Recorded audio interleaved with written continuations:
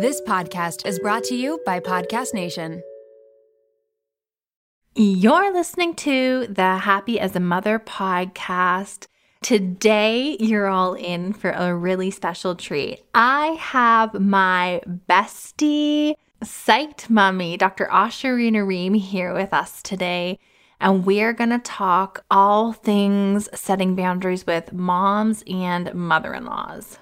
This has been a much requested topic in polls and DMs on Instagram and even into my inbox at Happy as a Mother.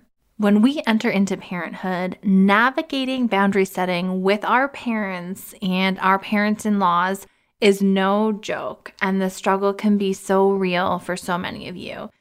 In the episode today, Dr. Ashurina Ream and I go through why boundary setting is so essential, what makes setting boundaries with our moms and mother-in-laws particularly complicated, and then we also answered some questions that listeners submitted about frequent boundaries that moms and mother-in-laws tend to cross, such as gift giving or kissing and hugging and overstepping certain parenting choices. This interview is going to be a little bit different than some of the others you've listened to because Ashurina and I are really close and love to spend our time together. So get ready to hear about boundary setting with moms and mother-in-laws with psyched mommy, Dr. Ashurina Ream. Hey mamas, have you heard? Psyched mommy Dr. Ashurina Ream and I have joined forces to form Mom Freely. We were strangers to one another just a few years ago, strangers who shared a similar passion and mission to support moms' mental health. Our vision was fueled by our desire to offer validation through these hard situations and provide education to parents globally. With much of our work running parallel and a shared vision to foster community and support, we've created Mom Freely. Through Mom Freely, we offer workshops, courses, and host our motherhood community called Mom Freely Together. To stay connected with us and learn more from the two of us, head to momfreely.com. That's momfreely.com, where you can view all of our current offerings.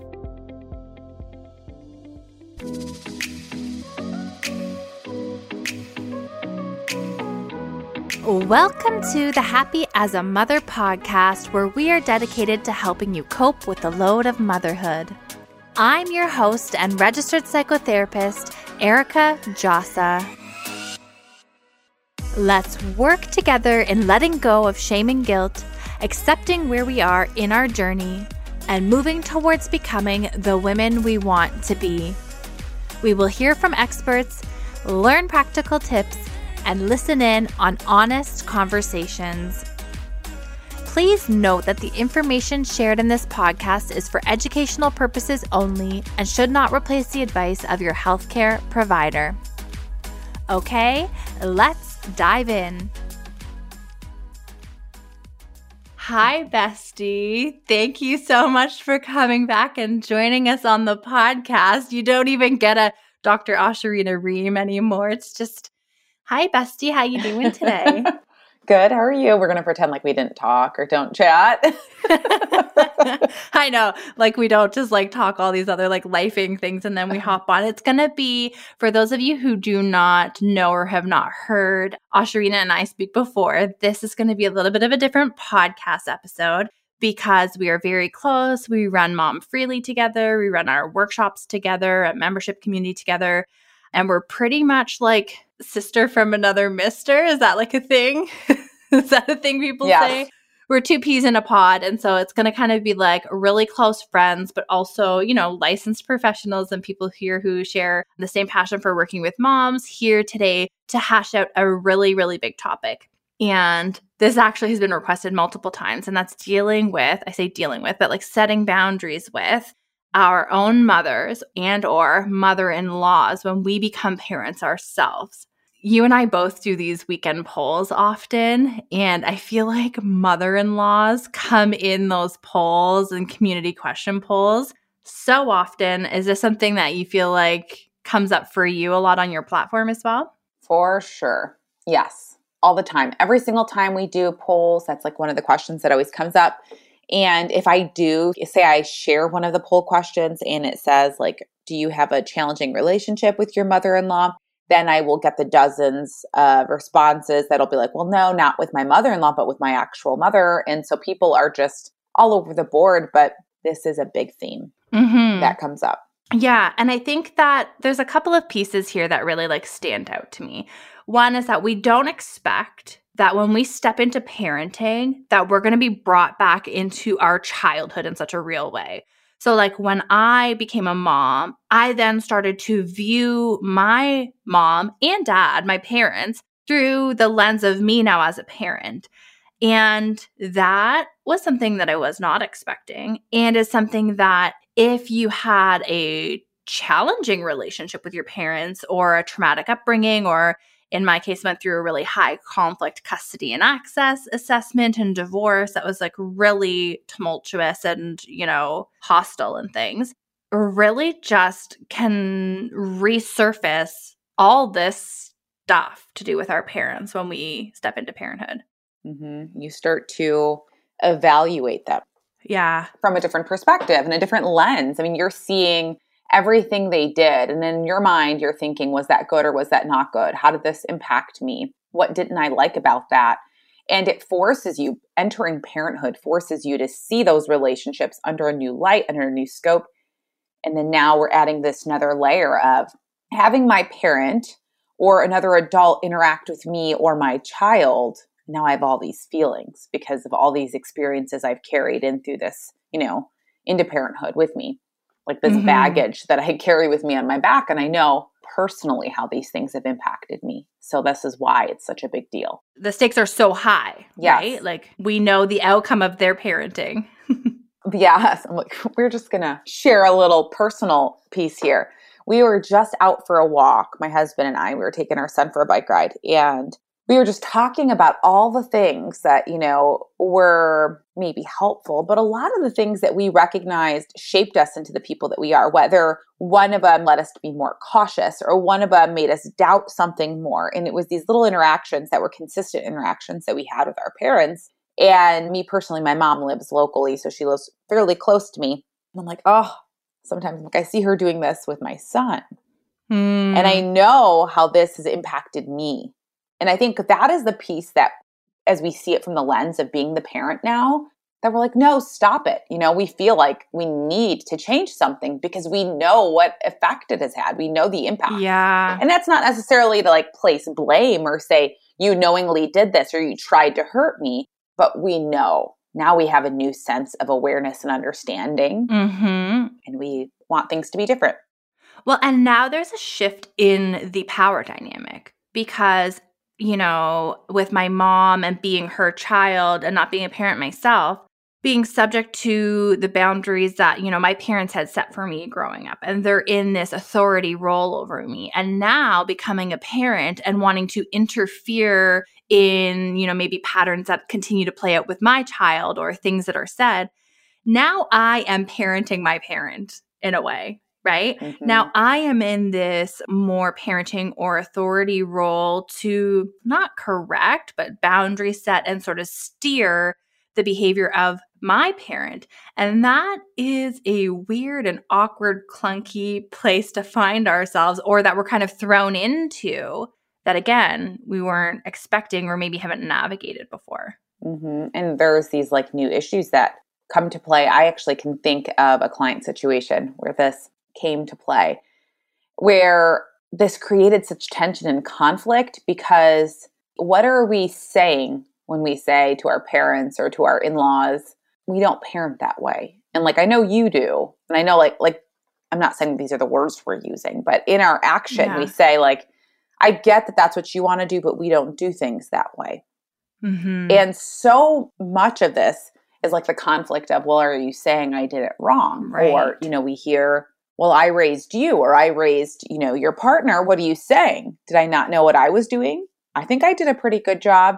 And we see this conflict, and this comes up so frequently and so often, and obviously dependent on the dynamics of the relationship. It doesn't always sound like that or look like that, but we fear we will offend somebody. And then we automatically fill in all of the blanks for what we think they're thinking, right? Like they think, I think they're terrible, or the list goes on with assumptions. Yeah. Well, it brings a question to my mind. And I put a poll out in stories, and we had solicited some of the input of our Mom Freely Together community to see sort of what are the common themes that people are encountering when setting boundaries with moms and mother-in-laws, and what things are coming up. And one of the ones was about how do we set boundaries without things getting emotional and tense. And you were saying, like, without offending them and without, upsetting them or rocking the boat. And I'm like, is not rocking the boat like the goal of boundary setting? No. This comes back to something that feels really uncomfortable. And I think a lot of the times what happens is we think like, okay, well, I have to set this boundary. All of this stuff is going to come up. How do I change it so it's pleasant? But really what we're doing is internal work for ourselves, because boundary setting is so much more about us not having a firm grasp on what our boundaries are, what the non-negotiables are, what we will not tolerate. We have a hard time tolerating uncomfortable emotions. We don't like the conflict. We have people-pleasing tendencies. You go back to all these things. And so much of boundary setting isn't actually about the dynamic with the other person, but it's with like, what is going on for me? What was I programmed to believe? What was I taught about interactions? And now I'm disrupting all of that. And it doesn't feel good. So we have to do so much self-exploration in the process, setting boundaries. And who wants to do that? Nobody.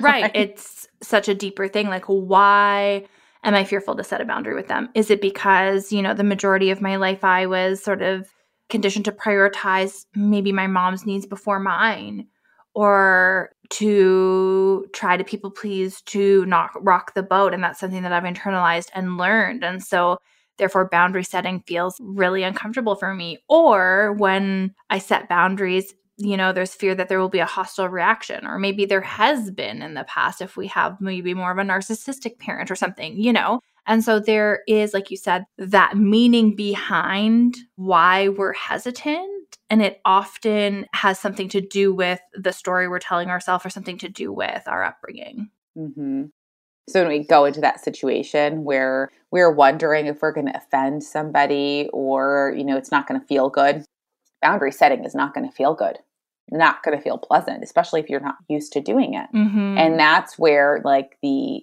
emotional tolerance piece comes in. Like, how do I manage a feeling that doesn't feel good, but I know it's still, this outcome can be good. Well, it reminds me of the takeaway pieces of our boundaries workshop that we have, that we're going to be running live here as well soon. That the idea that it doesn't feel good sometimes to set a boundary, but not setting a boundary feels worse, or like is such a prolonged suffering compared to 15 seconds of bravery to say no or to set a boundary in the moment, than to suffer in this relationship ongoing where the pattern plays itself out over and over and over again. So when we're talking about boundary setting as being painful and fearful, yes, it's uncomfortable, but the alternative is probably more painful in a lot of ways. Oh, for sure. I mean, because what comes up for you? Thinking back on any situation where you didn't set a boundary, you wanted to, it felt so challenging, so you didn't. And do you just go with that? Do you feel ease, or do you still feel that tension? I think in our mind, we think, oh, if I just don't say anything, I won't bring anything up, and this will be fine, and we'll just continue going as we do. But it doesn't work like that. When we don't set the boundaries, we are still having an internal experience because we didn't get to say what what we're thinking. We didn't express our feelings. We didn't tell somebody how their behavior is not working for us. And then starts that little seed of bitterness. And then that bitterness grows. And now I'm frustrated. And now I'm resentful. And now I think about it a lot. And I talk about it a lot. Or I talk about the scenarios in my head of, I can't believe she said that. And I really wanted to say this. And we just grows. And that little seed of bitterness just grows and grows and grows. And we think, well, at least I didn't rock the boat. But our own boat is like rocking. It is rocking so bad that we decided that we didn't want to share something with somebody else because we thought that was the best thing to do. But we are suffering. Nothing feels settled for us. And sometimes, depending on the nature of the size of the boundary, it can feel like little betrayals of ourselves, right? It's like, oh, I'm just going to swallow this and I'm going to hold this back and I'm going to swallow this back. And then we've put this person so far before our own needs that, like you said, resentment and anger is the byproduct because we have needs that are unmet. And so we're going to be angry. And then, our needs have to get met somehow. And then what happens? Like passive aggressive interactions or maybe fights with our partner that they're not setting a boundary with, their mom. And there is a ripple effect somewhere because our needs can only go unmet for so long depending on how close these relationships are to us, right? If they're like daily parts of our interactions or if they're only like every holiday, maybe it's not such a big deal, right? But if it's these daily interactions, then it's something that can really cause a rift, cause a problem.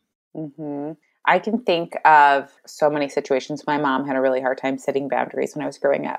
And I noticed how this impacted me because I kind of latched on to a lot of the same patterns in what she would do. Instead of telling people, she never told people how she was feeling. So she was very much a people pleaser. But then when she couldn't do something or she didn't want to do something, instead of being honest about it, she would avoid or she would tell like a white lie.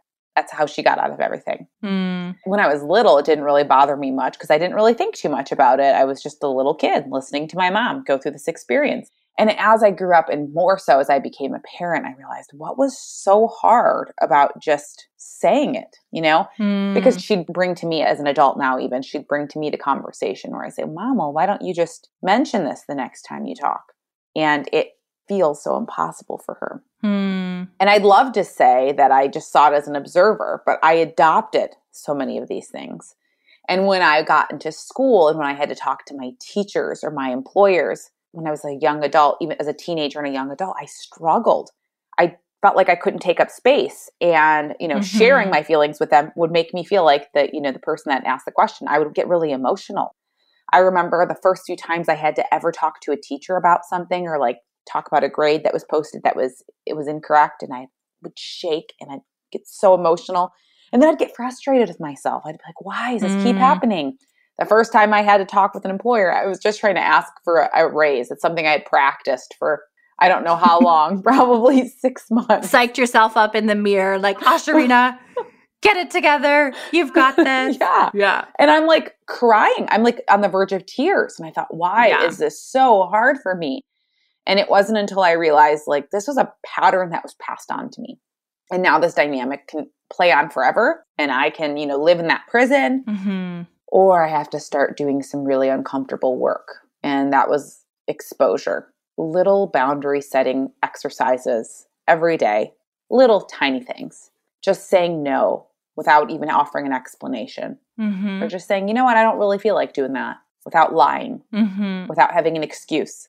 And those little exposures, those little practices just grew. And you find like, okay, this is getting a bit easier. It's not perfect. And it doesn't always feel like I can do it. Sometimes even today, I'm like, oh, this is going to feel terrible. This is going to feel awful. But I know what the other side holds. Well, I think in order to build up the courage, like, I said that like 15 seconds of courage or that 1 minute of courage to have that conversation and, get it out of the way. We need to understand why this is so important, right? And we've touched on it a little bit. And the pieces that make boundary setting important are self-care pieces, getting our needs met. Why would you say boundary setting is like an essential part of our mental well-being, honestly? Well, there's so many answers to this, really. And truly, when you think about boundary setting, it's like this declaration that says I am important. It's really, truly that says my needs are important. I am important. I value myself as a person, and I'd like you to do the same. And if we don't have something that contains us, that surrounds us, that defines who we are, then people can't see that. They won't know. And it's like we're kind of offering them guardrails, to know how to navigate this relationship with us. So if we're not good at telling them what they are, what these non-negotiables are, what we're comfortable with, what we're uncomfortable with, they don't know how to interact with us. And they are living in limbo, and they are going to overstep because guess what? They don't really know. They don't know where you end and they begin. They don't know what they're allowed to do and what they're not allowed to do. And sometimes when we think we're even being pretty good about practicing a boundary, we're not. We're vague. We're like, on shaky ground with our requests. So it's definitely a practice. It is definitely going to be like the practice of showing other people who we are, what we're okay with. Mm-hmm. And I think that the process by which we set a boundary, understanding our communication style, understanding how to set an assertive boundary is a big conversation, one that we cover in detail in our boundaries workshop that is coming up on Friday, November 12th at 12 p.m. Eastern time, where we really dive into some of the practical exercises and ways to set those boundaries. But it is a skill. It is a skill that we learn that may not have been modeled for us, but that we can acquire later in life and practice, that takes time but is worth it. Because like you said, it teaches people how to treat us. And when we're talking about this in the context of moms and mother-in-laws, it teaches our parents, our moms or mother-in-laws, ways that they can interact with us and or our kids, and ways that they cannot.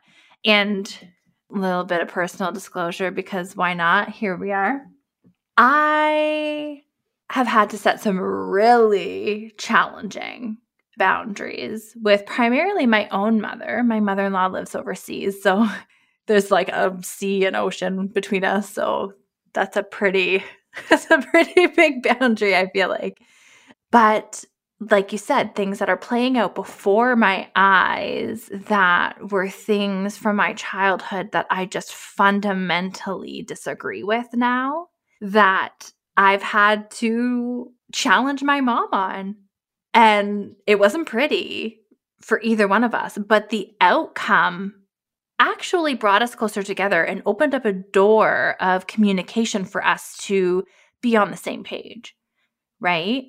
And so I think that it's an uncomfortable skill and it's clunky to apply at first, and it takes practice and it doesn't come easily. So we start with the smaller pieces, not like the high stake ones, like some of the, the ones I've worked up to lately, but we practice it and we learn it over time. That's so true.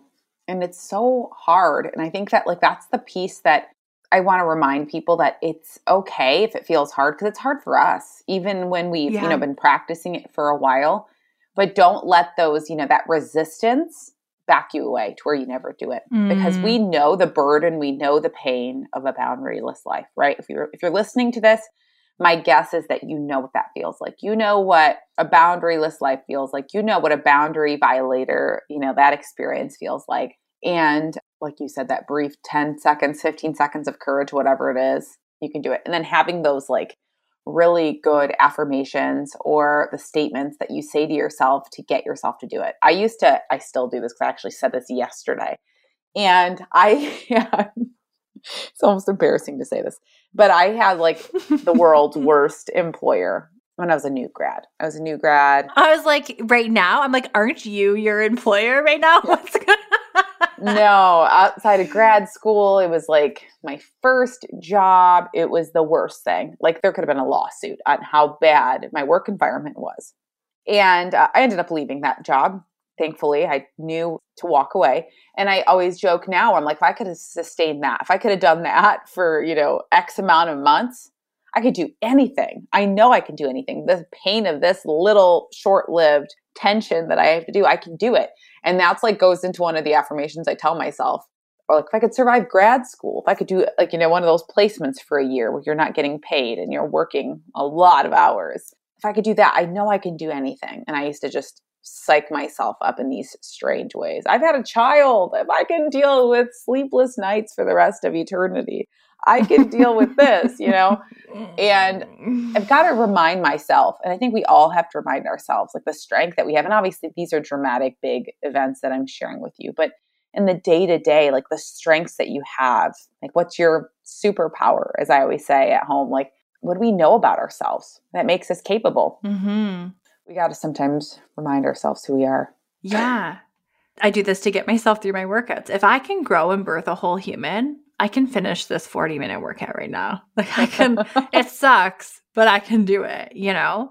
And I think that it's true. And part of us psyching ourselves out for setting boundaries is that our anxiety can take over, or like our thought traps and cognitive distortions where we are expecting and assuming the outcome to be far worse than it actually generally is. For sure. As though we're guaranteeing that this person's going to flip out and like turn a table over and be so upset with us. But in reality, maybe they're like a little off put and they kind of step back, but they're kind of like, okay, like noted, boundary set, you know? Mm-hmm.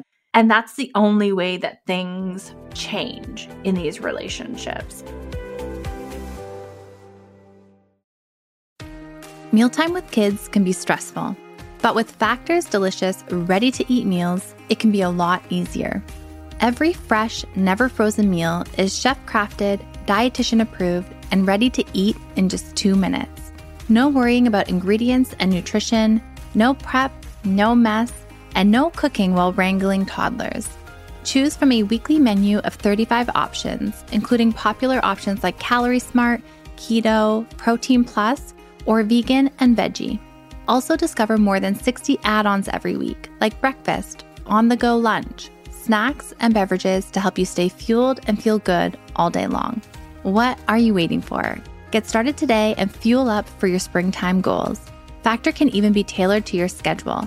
Customize your weekly meals with the flexibility to get as much or as little as you need. Pause or reschedule deliveries to suit your lifestyle. Take the stress out of meals with Factor. Head to factormeals.com/momwell50 and use code momwell50 to get 50% off your first box. Want to get smarter about your health but feel overwhelmed trying to separate fact from fiction? We hear a lot about gut health, microbiomes, and other nutrition topics, but taking the time to research these is exhausting, and there's a lot of misinformation out there. The Zoe Science and Nutrition podcast makes it so much easier to get the information you need. With the help of world-leading scientists, the podcast gives you research-based information so you can make informed choices for yourself without pressure and guilt. People are loving Zoe Science and Nutrition. Listener Stephanie's Apple review says the Zoe Science and Nutrition podcast is a life-changing, science-based, myth-busting podcast. That's a must-listen for anyone who eats food and wants to understand how it affects their body. With the Zoe Science and Nutrition podcast, you can join Stephanie and millions of others accessing quality information about their health. Find it wherever you listen to podcasts. One of the most relentless mental loads is being the juggler of medical appointments. Researching doctors, reading reviews, making phone calls to book appointments, it's a lot of stress when you're already juggling so much invisible labor. That's what makes ZocDoc great for moms. ZocDoc is a free app and website where you can search and compare hundreds of types of highly rated in-network doctors, including mental health providers, and instantly book appointments with them online. ZocDoc has doctors of all specialties, including therapists, psychiatrists, and psychologists, with verified patient reviews so you can make sure they check all your boxes. You can find mental health providers who offer in-person appointments, virtual consults, or both, whatever works for you. The typical wait time to see a mental health provider booked on ZocDoc is just 4 days. Sometimes you can even book same-day appointments. Make juggling appointments easier with ZocDoc. Go to ZocDoc.com/momwell and download the ZocDoc app for free. Then find and book a top-rated therapist, psychiatrist, or psychologist today. That's ZocDoc.com/momwell. ZocDoc.com/momwell.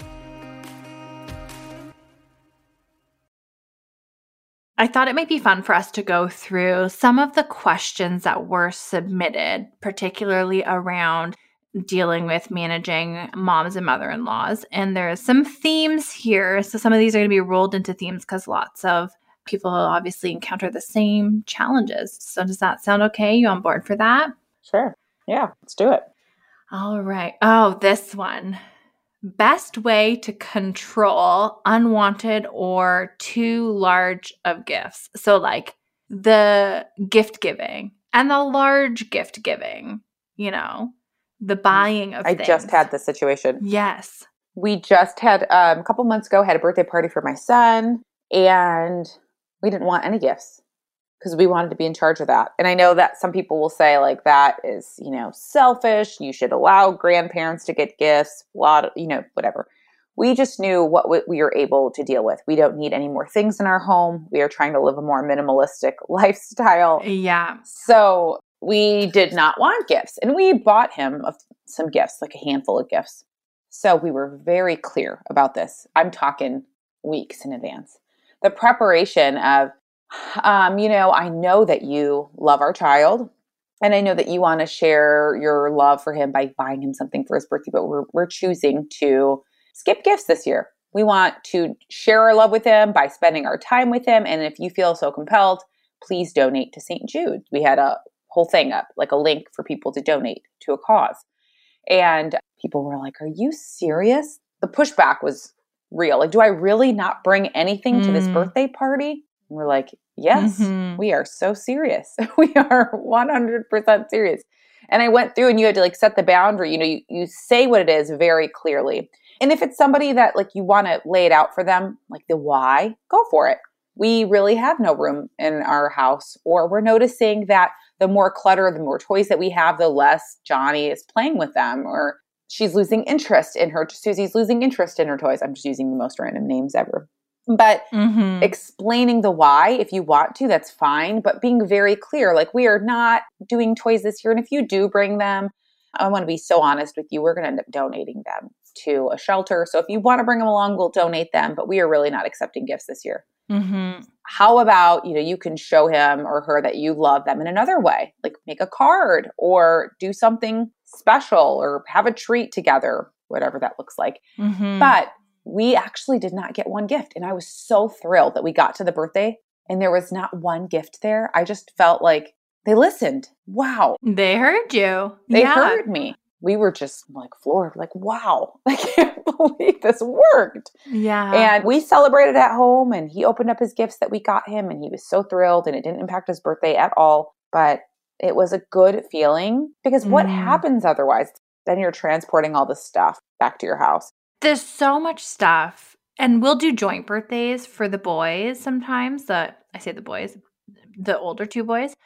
And so you combine two parties, two sets of friends, two sets of gifts, and wrapping paper and stuff everywhere. It's like a whole Christmas experience. Like there's just stuff everywhere, and trying to manage mess and be more minimal and streamline, the amount of toys that are out, just to manage the overstimulation in the home and stuff like that. That's something that I'm very sensitive to. It's something that I also value and pay a lot of attention to. And so my mom is a gift giver. And I think that sometimes the gift giving is like almost more about the other person than it is actually about the person on the receiving end of the gift. Like, especially if we're talking love languages, one of those love languages can be like giving of things and giving of gifts. And I feel like I don't even know that I could name a time in the last like year that my mom has shown up without something in her hands, So there's been lots of conversations around this, but it's like, okay, well, they really don't need any more toys. But Mikkel's grown out of his winter boots. So if you would like to bring something with you, this is the size shoe that he's in, And trying to steer and navigate those conversations towards things that you actually do want to accept into your home or that you are okay with, because man, kids get a lot of just stuff and it accumulates.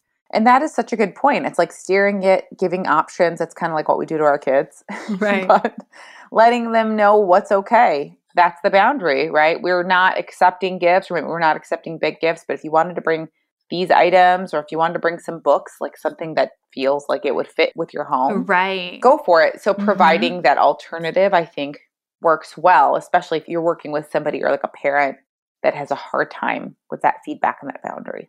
Right, where you're trying to be a little bit less maybe not less direct because we want to be clear and not be vague, but we maybe want to offer an alternative to some people, especially if they really just simply love gift giving, right? Mm-hmm. I feel like some people, they just really, I don't know. My mom turns up with something every time. I don't know what it is, but I'm like, Tell her to bring cash. sometimes it's like turkey soup. She does that too sometimes. Or it's going to be like, we just had Thanksgiving here, and I don't know when this is going to air, but a couple of weeks ago. And so she'll like turn up with like turkey soup that she made from leftovers. And so like it's great. But then there are times when, it's toys or it's too much and it like steps over that boundary. And then it's my responsibility to kind of rein it in and communicate effectively. Oh, boundary crossed. Like, don't really need any more toys or whatever else it might be. So yeah. Okay. Another one. Let's see. Ooh, kissing babies and or like forcing hugs and kisses, like come give grandma a big hug and kiss kind of a situation. That was a big one that came up. How do we set boundaries with our moms and mother-in-laws around, like, I guess, physical touch, like, and consent, really, right? I think before you find yourself in the position, it's always good to set the clear boundary ahead of time. You never want to leave anything like a boundary up to chance. So you don't want to like be in the moment and think like, oh, don't kiss the baby. Like, you want to make it clear and you want to make it streamlined for everyone. If you need to call everybody or every guest that comes over that says, hey, whatever your boundary is, I'm so glad you're here, but these are just a couple of things that I wanted to lay out there for you. I remember in my postpartum experience, my family would kind of tease and make jokes about my boundaries and the limits I had set. I remember my uncle said, do we all have to come over in a hazmat suit? It's like, okay, well, if you don't feel comfortable with my boundary, I see what's happening here. I know you're just poking fun at this, but this is what works for us. Yeah, you cannot kiss him at all. We don't want anybody to kiss the baby. And here are the reasons why. So saying it and being very clear. And I think sometimes we get this mixed up because we try to be clear, but we're actually being indirect. We're like dancing around the real thing, right? Yes. You're like, oh, we don't usually kiss him on the face or anything like that because whatever. But really, we're trying to tell people. You don't do it. Yes. Yeah. While you're here, we are so glad you're here. We know that you love our kiddo. You can do X, Y, and Z. But what we're not comfortable with is, and lay it out there. We don't want you or anybody else really to kiss him or her. And then if you want to explain. If you don't want to, you don't have to. And some people might not feel comfortable with that, but your job is not to make people comfortable when setting boundaries. When it comes to you and your children, it's obviously to determine what feels safe for you and also what's safe for your child. And you want to start that and communicate that early on, because when we set the boundary, we're saying that my safety needs are important. And if we don't, and say you had a parent that didn't do that for you or help you with that, you'll notice that you'll struggle with that as you grow older. Of doing things that don't feel comfortable at the cost of, you don't want to upset someone else.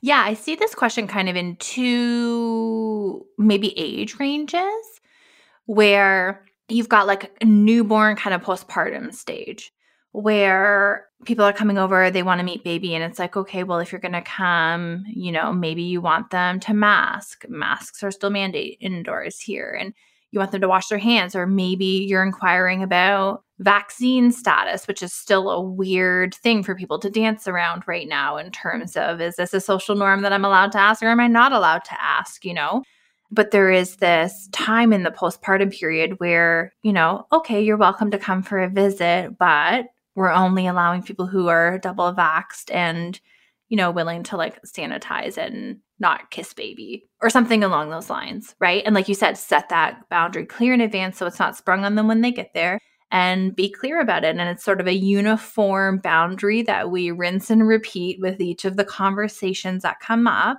to reinforce that boundary.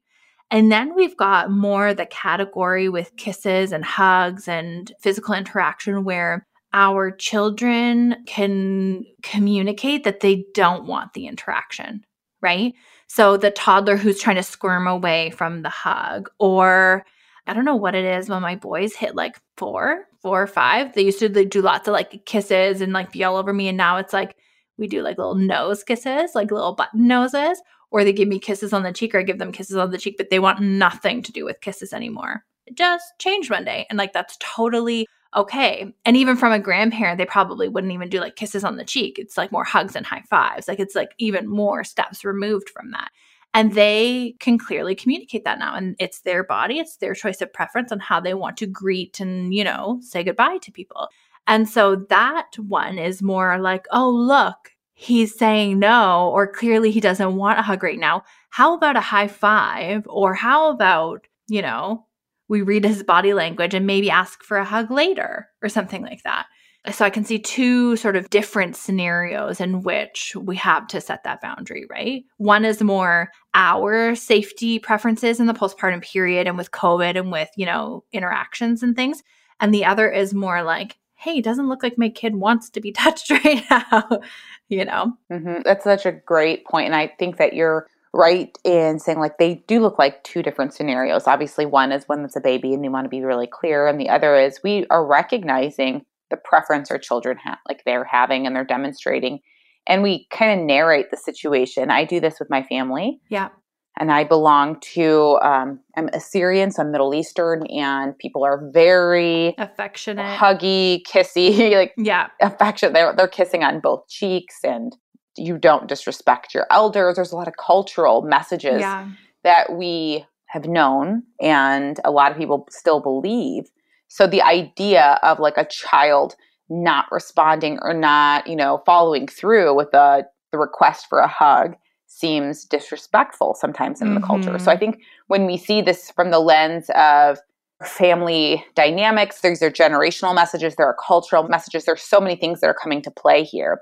And it can be really hard because if you are in this dynamic where you almost are seen as the outsider for being the only one who is going to say, no, we don't do that, and I don't force my children to do that, it will feel very challenging. And I've had to do this with a number of things with my family.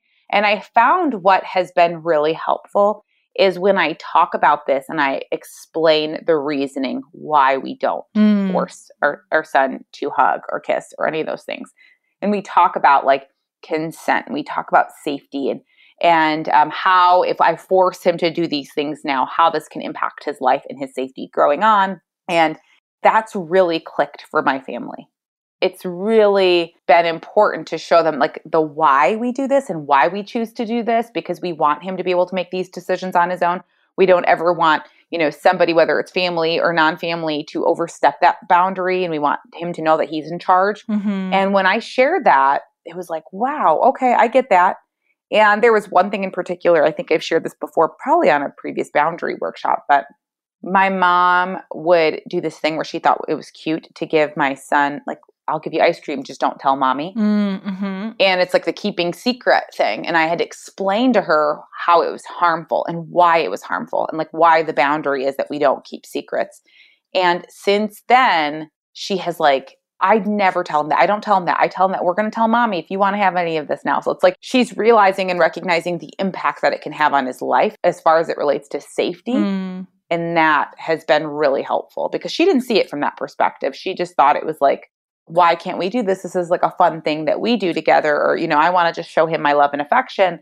And I think when she had like the understanding, it was much easier for her to accept the boundary and work with me. The why you're doing it, or why we're approaching parenting in this style now or in this way. And it's not to say that your way is bad. It's not a criticism of you. It's an understanding of whether it's a new parenting research, not that you need to go pulling out research papers to make your point, but it's like, these are the reasons why we're approaching it this way. My mom has a habit of talking about bad versus not bad food, or healthy versus unhealthy food, and junk food versus healthy food, and whatever. That's a hard one. I'm like, says the lady who eats her ice cream every night. Can you just stop this? And again, sometimes it's modeling, sometimes it's having a conversation, or sometimes it's like, we don't talk about food in terms of unhealthy and healthy. Every food has something in it that our bodies can take, from the food, whether it's energy from ice cream or whatever. Like, there is no moral value in food. But one of the other questions that came in, I think can kind of fit into this flow right now is making sure that we're enforcing our boundaries. And this is a really great point. It's that like when we set a boundary one time, doesn't mean that everything changes, right? Like sometimes, especially if we have people in our lives who tend to be more on the boundary violating side, we might have to parrot a boundary over and over again. And you laid this out so well on your Instagram. I'm sure you'll share it leading into the boundary workshop, the boundary violator versus like boundary errors. Do you want to just outline what that looks like a little bit so people can understand the difference? Yeah, sure. So we think about like from the beginning when we're talking about what boundaries are, and if we don't speak and we're not clear in defining what it is, people don't realize that we even have a boundary.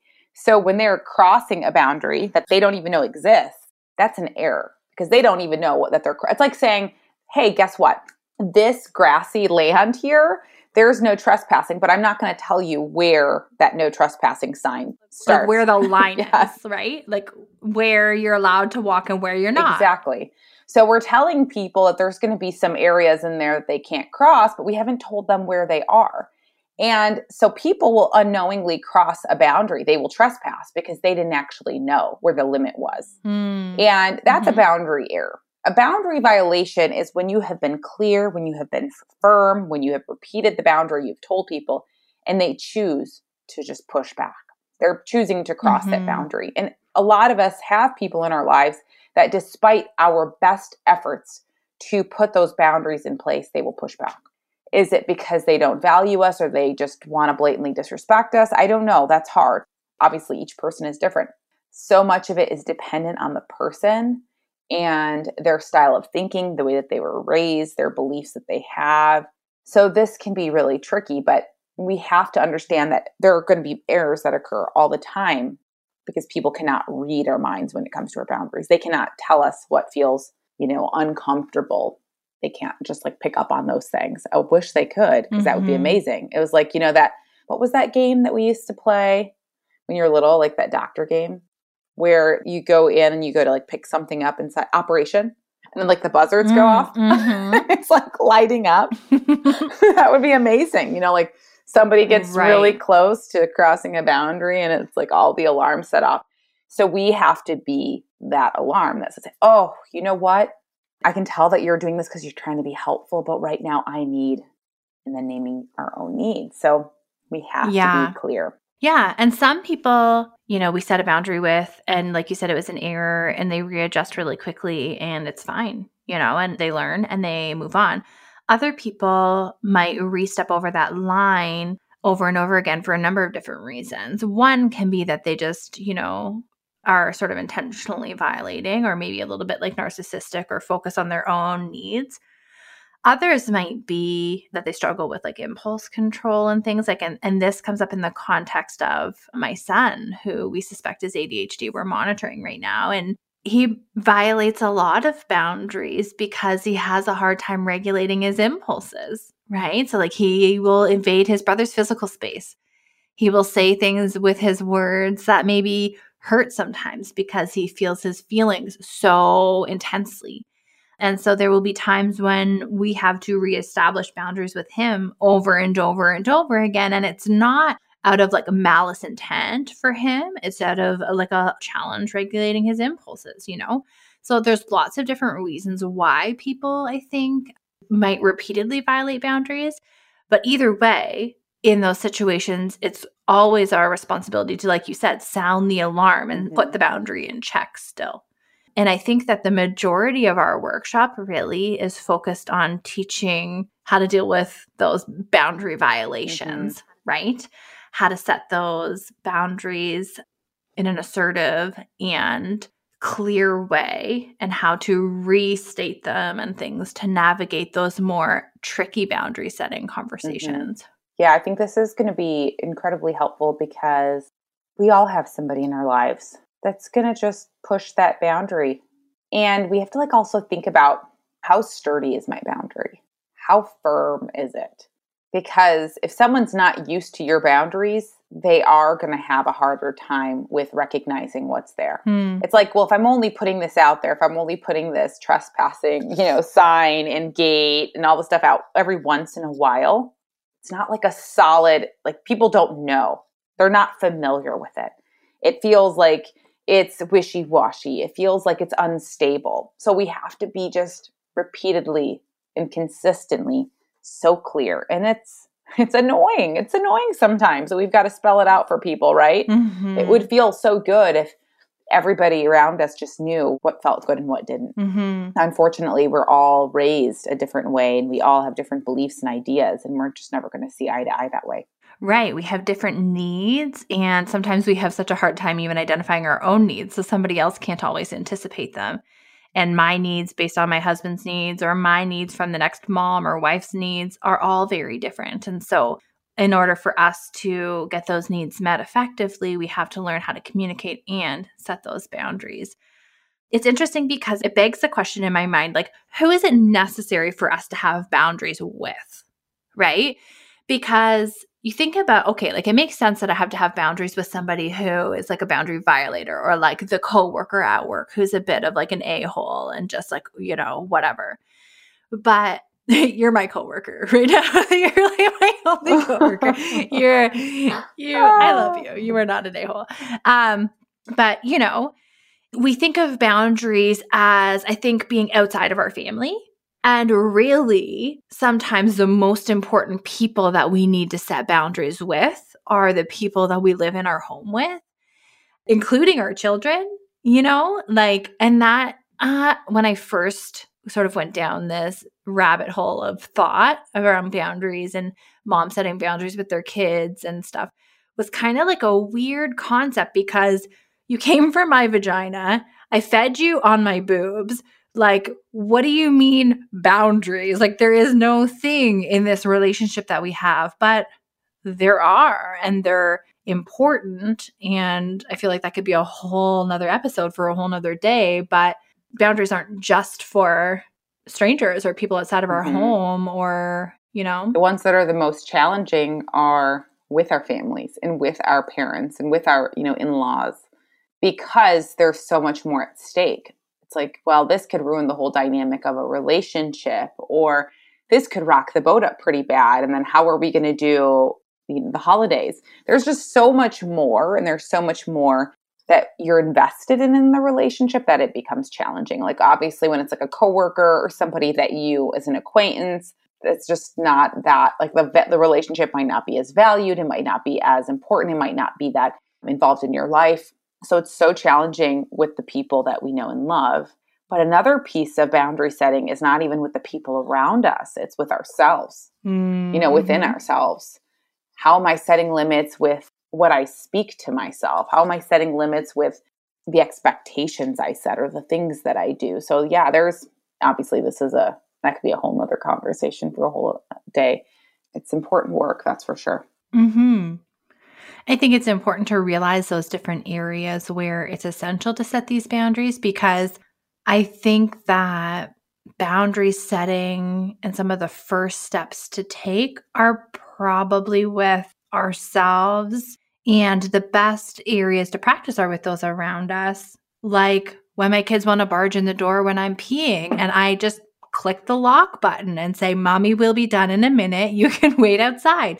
There's just little ways that we can practice boundary setting to build up our confidence and tolerance for those bigger boundary conversations. And there's plenty of opportunities at home, starting with our own littles and our own partners and stuff, to just practice this skill. Mm-hmm. Oh my gosh. I just think about like boundaries is at the root of everything. Boundaries is at the root of, burnout, of anger, of resentment, of all of the feelings and all of the experiences, because when we lack a boundary, it feels like pure chaos. Mm-hmm. And we give everybody access to us and to our emotional bank account. Right. It can take. So it's a skill that can impact someone's life in the greatest way, honestly. Mm-hmm. Yeah. And so obviously this being such a big topic and such a big foundation pillar in our self-care and emotional and mental well-being. We are going to, you and I, host together a boundaries workshop on November 12th, intentionally leading into the holiday time that can be a really stressful time for so many. And in this workshop, we're going to help you understand the different types of boundaries, the different areas in which, people can intrude upon our boundaries and how we can protect those areas. We're going to talk about boundary styles and working towards what healthy boundaries look like. I think we need to know the benchmark and what we're aiming for before we go out sort of willy-nilly trying to, attempt these things. And then we're also going to get into some of the communication pieces around how to effectively communicate and set these boundaries. Mm-hmm. So lots of really practical skills-based things that we're going to cover in this workshop. And if you would like to join us in person, I encourage you to hurry and snag your seat because there are limited seats. And you can go to happyasamother.co/boundaries and it'll lead you through to our Mom Freely stuff together. And we've got lots of other offerings there as well. So you can head to happyasamother.co/boundaries to sign up, reserve your seat for our live workshop on November 12th. Bestie. Yes. Back into informal bestie mode now. Thank you for taking the time. I always love hanging out with you and appreciate you being here with us today and sharing your knowledge. And Thank you for having me. It's always like a girls' chat with coffee, except I don't have coffee, but it I know. I love our time together, and I always learn from you despite how many conversations we have together. So appreciate you so much. I appreciate you, bestie. Let's chat soon. Thank you. I can't even begin to tell you how happy and honored I am that you choose to spend your time here with me each week. If you're looking for the resources and things that were discussed in today's show, you can find them in the show notes, which is linked in the episode description. Or you can head directly to happyasamother.co/podcast and find all of the show notes there. If you're looking for support and connection with other moms, you can head over to facebook.com/groups/happyasamother and join our Facebook community. This community is filled with women just like you and I who want to support and uplift one another through our postpartum journey. And until next episode, Mama, I want you to know, keep showing up. You're doing a great job.